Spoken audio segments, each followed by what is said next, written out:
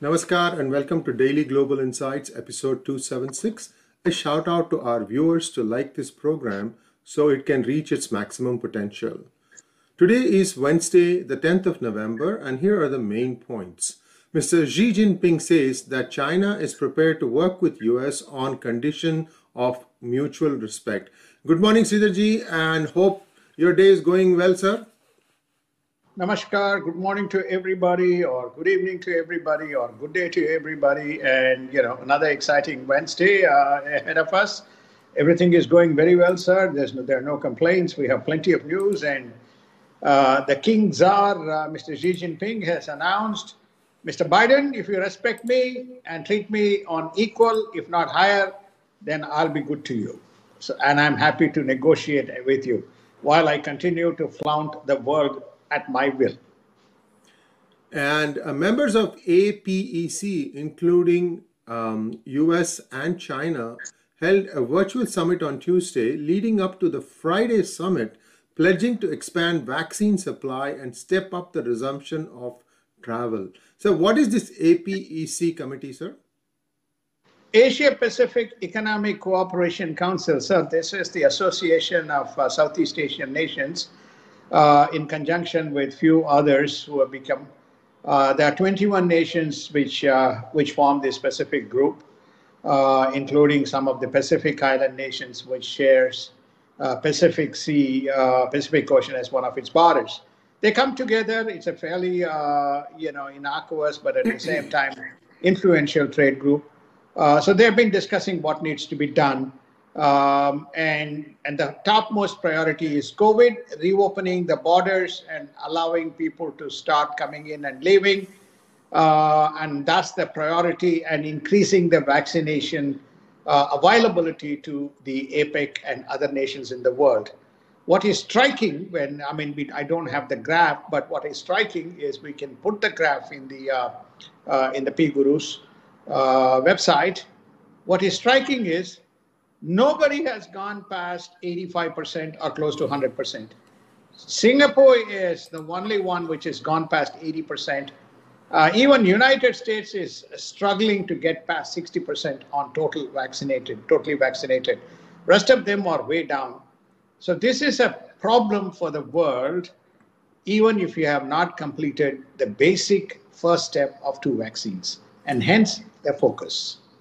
And governments around the world should not attempt a one-size-fits-all policy for clean energy transitions, said Amin Nasser, the president and CEO of Saudi Aramco.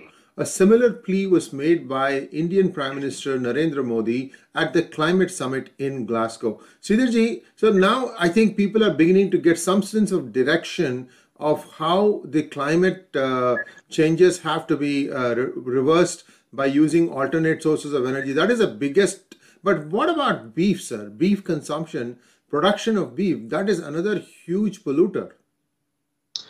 It is a polluter, but the pollutants are more in the ecosystem and the environment rather than affecting the climate. So whenever they're talking about the impact, they're talking more around the climate. You are very right. The pollutants from these specific industries that you're alluding to, it affects the water and other kind of resources from an environmental point of view. Coal and methane are the biggest sources.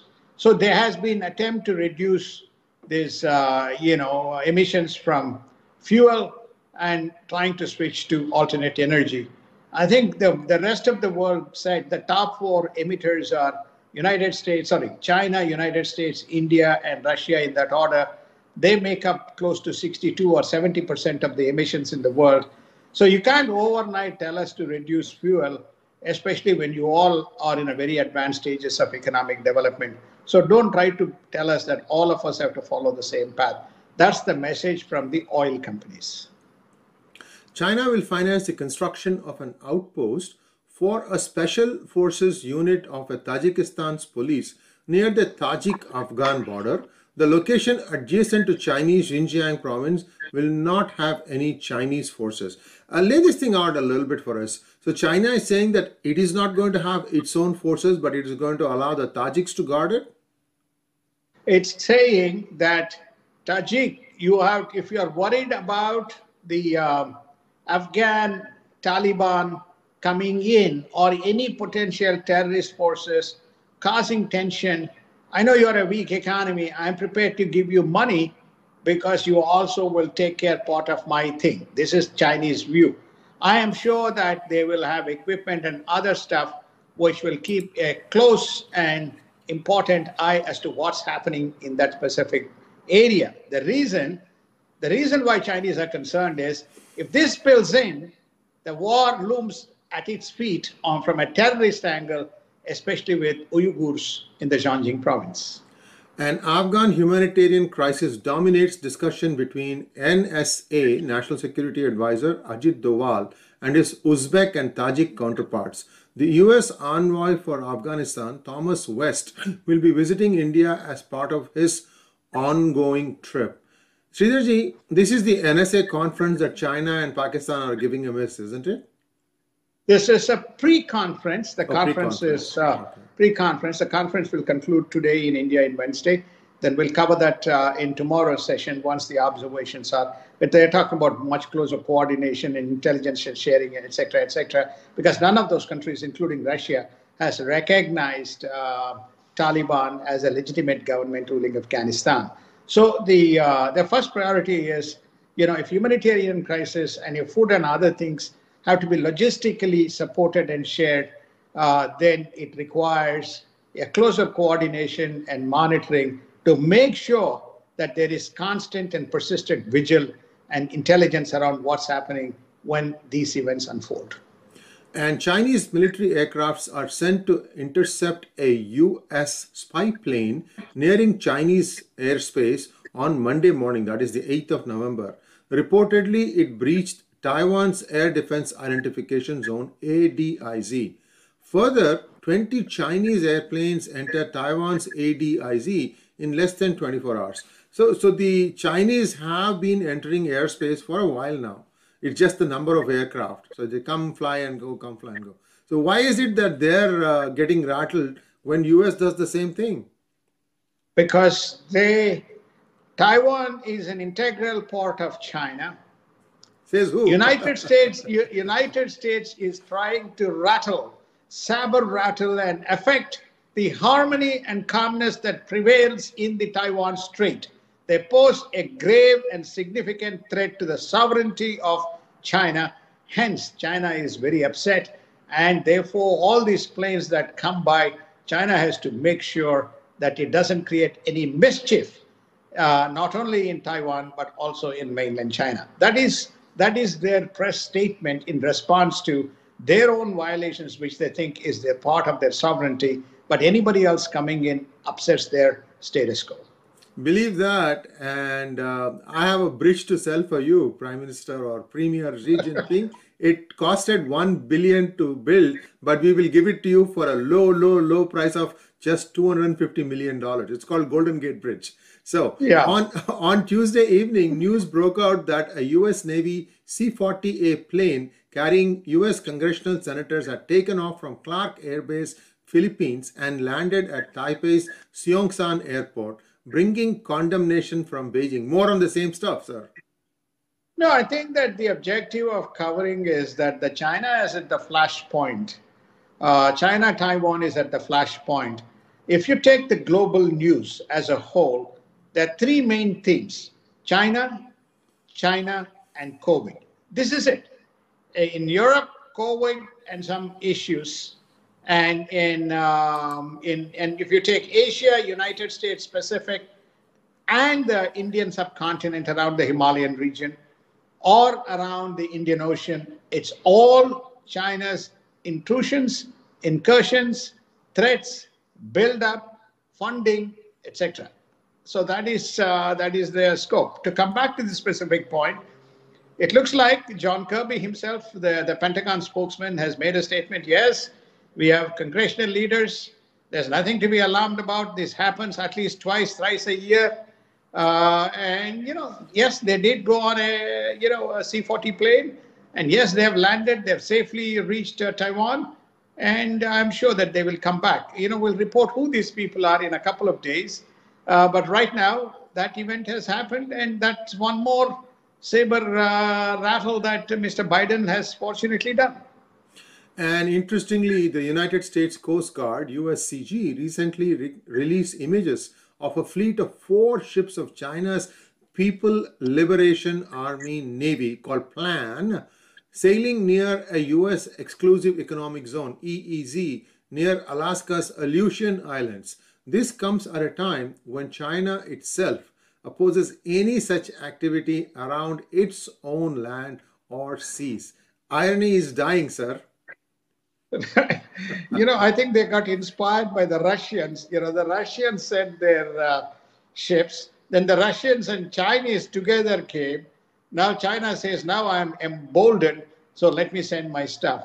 It's a nonsense that is going on. And I think that it's time China shuts down and focuses on genuine bilateral rather than surreptitious methodologies that they have used in encroaching and dealing with nations. Now, this whole statement that Mr. Xi Jinping said, respect me, this, that, and so on. Why does he deserve a respect when all activities that they have conducted as part of the foreign policy, but anything other than spying, influencing, and advocating the Chinese agenda? And in yesterday's conversation with Elmer Yuan, viewers, the observation that Elmer made was that China is indeed preparing for a war, maybe 3 to 4 months down the road, but they are mobilizing. They are doing a lot of stuff that you would normally do if a country is preparing to go to war. Very, very regrettable. I think now he feels confident that he has essentially, shown each person's corrupt history to them so that there will be no dissidents at the CCP plenary session. And he feels emboldened now that he can indeed direct China's destiny, Middle Kingdom, whatever you want to think about it. So we'll just wait and see how far this person's hubris is going to lead China into ruin. India and Israel signed a deal to jointly develop next-generation technologies and products such as drones, robotics, artificial intelligence, and quantum computing. Sridharji, this is a new path for India that it is looking more and more to Israel for its newer technology, and India has a workforce, Israel has a technology. It could be a win-win situation as long as there is a feeling that both countries are winning, isn't it? It is. I think that there's a lot of synergies and harmony. Both nations face similar types of issues and threats. India has to be given credit as much as President Trump's leadership in trying to harmonize Israel, India, and West Asia peace so that at least that part of the continent or that part of the world is not compromised as a result of a number of issues that is looming, least of which is China, but a lot of other issues that we have talked about. So India is now taking the next step. India has historically started with Israel around the agriculture, farming, and some limited arms. Then it stepped up its purchases of defense equipment and other types of munitions. Now it is moving into the core frontier of technologies which really matches with what Israel can offer, which is around what you call as the computing, quantum computing, artificial intelligence, robotics, as well as the drones. One of the areas where I feel that India probably can even receive even further assistance is around the deep state analysis of cybersecurity and putting in cyber deterrence. In that area, Israel is probably the leader in the world, and I think it can learn and it can derive a lot of benefit by extending its partnership into that domain as well. And India sets a new benchmarks as it continues its economic agenda, achieves services export target of 1 trillion by 2030, achieve 50% clean energy share by 2030 from renewable sources, reduce power supply deficit from 17% in 2007-8 to a surplus, 4.4 trillion GDP by 2026 to reach the 5 trillion milestone by 2027. All this is doable, sir. They just need one big hit, and it could be the vaccine. Well, I think the vaccines has been a very big hit. Whether there are going to be these alarm bells ringing around the reappearance of COVID remains, remains at least an illusion for the moment. One should see the press statement that has come out from the director of the Pfizer. He says, "Well, it's time people stop fear mongering. I think we have got ahead of COVID. We believe we have the vaccinations. We believe we have the data. We can respond to the issues in real time.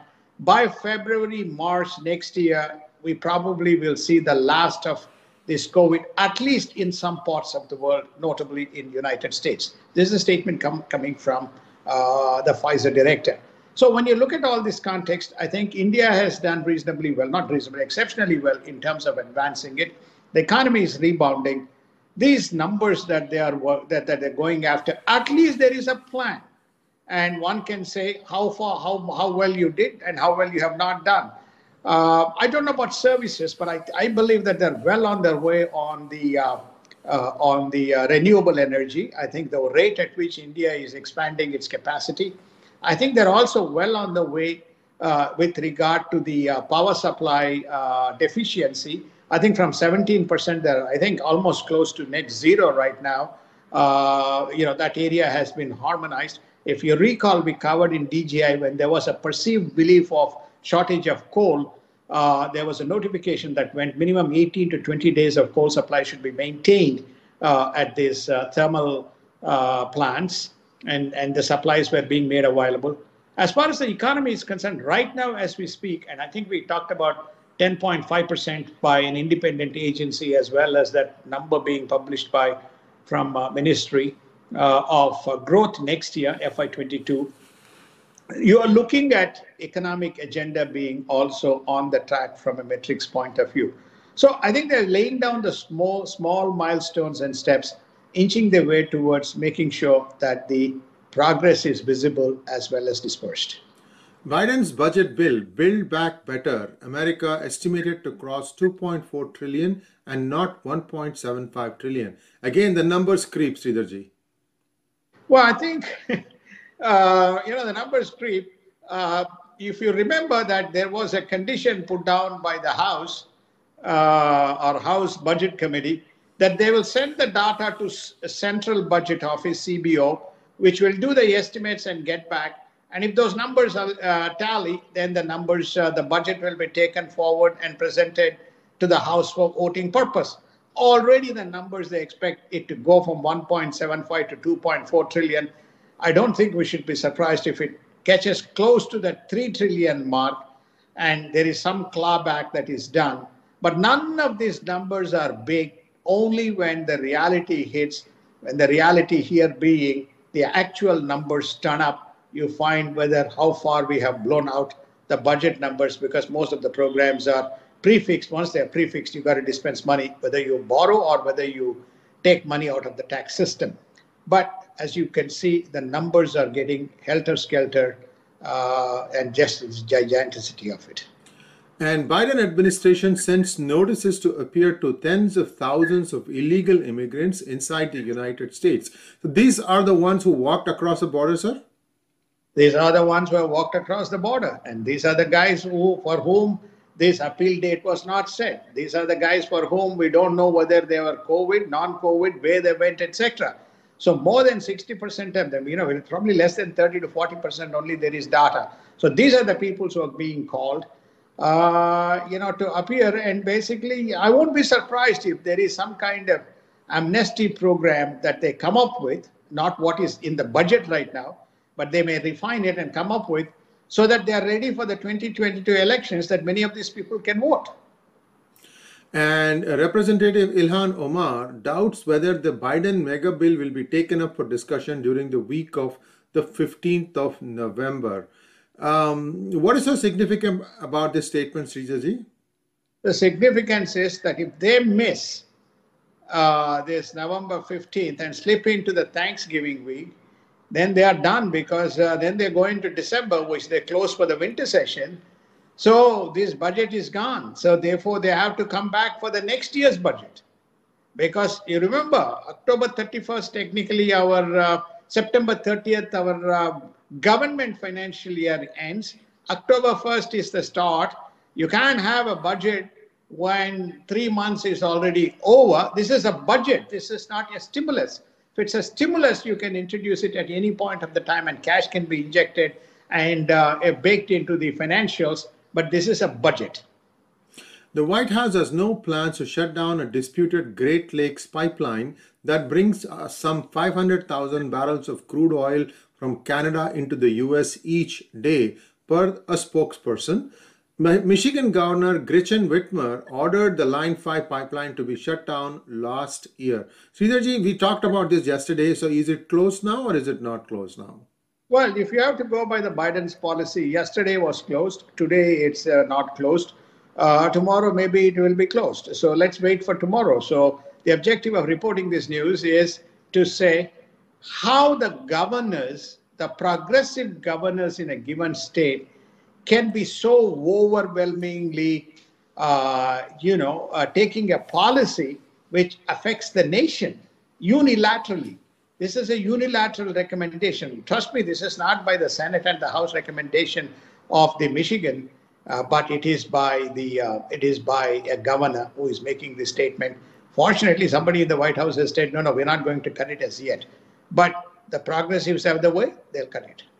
And Putin behind the Poland-Belarus illegal immigrant border crisis, says Polish Prime Minister. Sir, I'm trying to find the connection here. Is Belarus considered a satellite state of Russia? It is. Mr. Shevchenko is a protege of Mr. Vladimir Putin. So therefore, he's there to create trouble. So that's what the Polish people are saying. Hey, you guys try to create a problem. You just don't wag your tails. Once upon a time, eastern states, you were under our control. So that's all is what is going on. And I think the Polish Prime Minister says that all these instigations are coming from only one man, Mr. Vladimir. And now let's take a look at markets. Wholesale prices surged 8.6% relative to October 2020 numbers, the highest year-over-year number recorded. And it is just beginning, isn't it, Sridharji? Just beginning. The inflation is going to be here. And the Fed governor, Mr. Bullard, has made a statement that there will be 2 interest rate hikes next year. 2 interest rate hikes. Okay, from no interest rate hikes to 1 interest rate hike to 2 interest rate hikes. So if you haven't got a mortgage at a concessional rate, you miss the boat. Yes, indeed. And that brings us to a close of this day's DGI. A shout out to all of you to like, share, and subscribe to our channel. We are marching towards our goal of 1 million subscribers. We have some distance to go, but with your help, we'll reach there sooner rather than later. Sridharji, as always, a pleasure to have you. And we will be back tomorrow, same time, same place. Namaskar. Same time, same place. Have a wonderful day, wonderful evening. And if you're starting the day, have a great morning and look forward to seeing you all tomorrow.